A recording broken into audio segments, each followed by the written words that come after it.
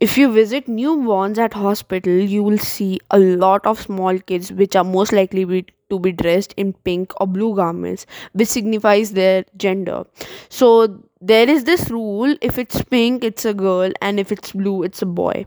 Similarly, if you go to a cosmetic shop, most of them will sell pink color products for girls. And even when you give anything to a girl, you'll probably select a pink color product. And when you ask a guy to wear pink, they'll be like, no, no, no, no, no, yeah, that's not my color. Ew, that's a feminine color. And do you know, even in the lesbian LGBTQ flag, the pink color has variants. Like the LGBTQ flag is a variant of different shades of pink color. So, has everyone always used different colors to designate male and female? So, the basic answer is no. Pastel colors for new clothing such as blue and pink were introduced in mid 19th century but did not become gender specific until 20th century. But how it started? Well, welcome to my podcast, and I am Nishita Khanna. Today I want to tell you how pink is gender biased. Well, as we know, everyone says that pink is a girly color. But do you know that pink was a boyish color till 20th century? Yes, it was the opposite. Boys always wore pink and girls always wore blue. Till mid 1800s, there was no specific rule about color, but the shelf of the clothes store was filled by pastel colors like pink and blue. Till 1918, the scenario changed for pink for boys and blue for girls.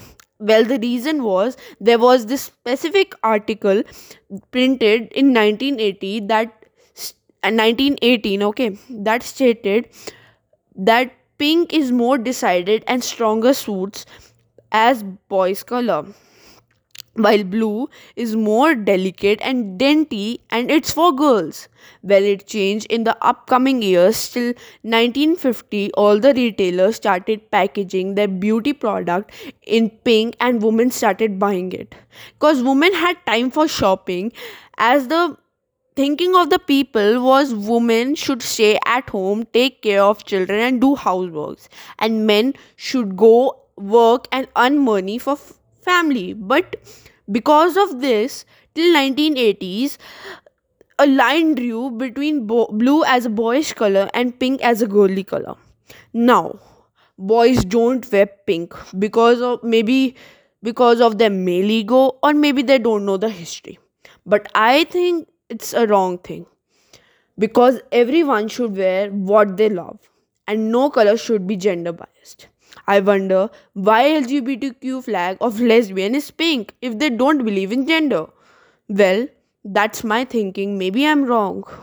Well, I believe there is no end to this biasness.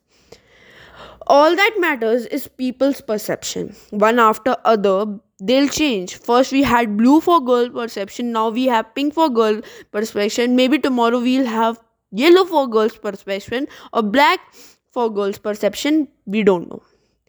Well, it's on us. We can't end this thing. We just can't end this thing, because all all that matters is perception. When, like, if we show something that is more impacting, like a impacting color or an impacting thing, and if people will like it, they'll apply it, and they'll also make it a psychological rule that this color will be of this gender. So there is no freaking way, no, not a single way that we can end this chaos.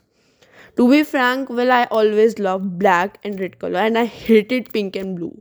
Yes, and there are many people like me. So, thank you to hear me out and stay tuned for more. This is Nishita Khanna signing off.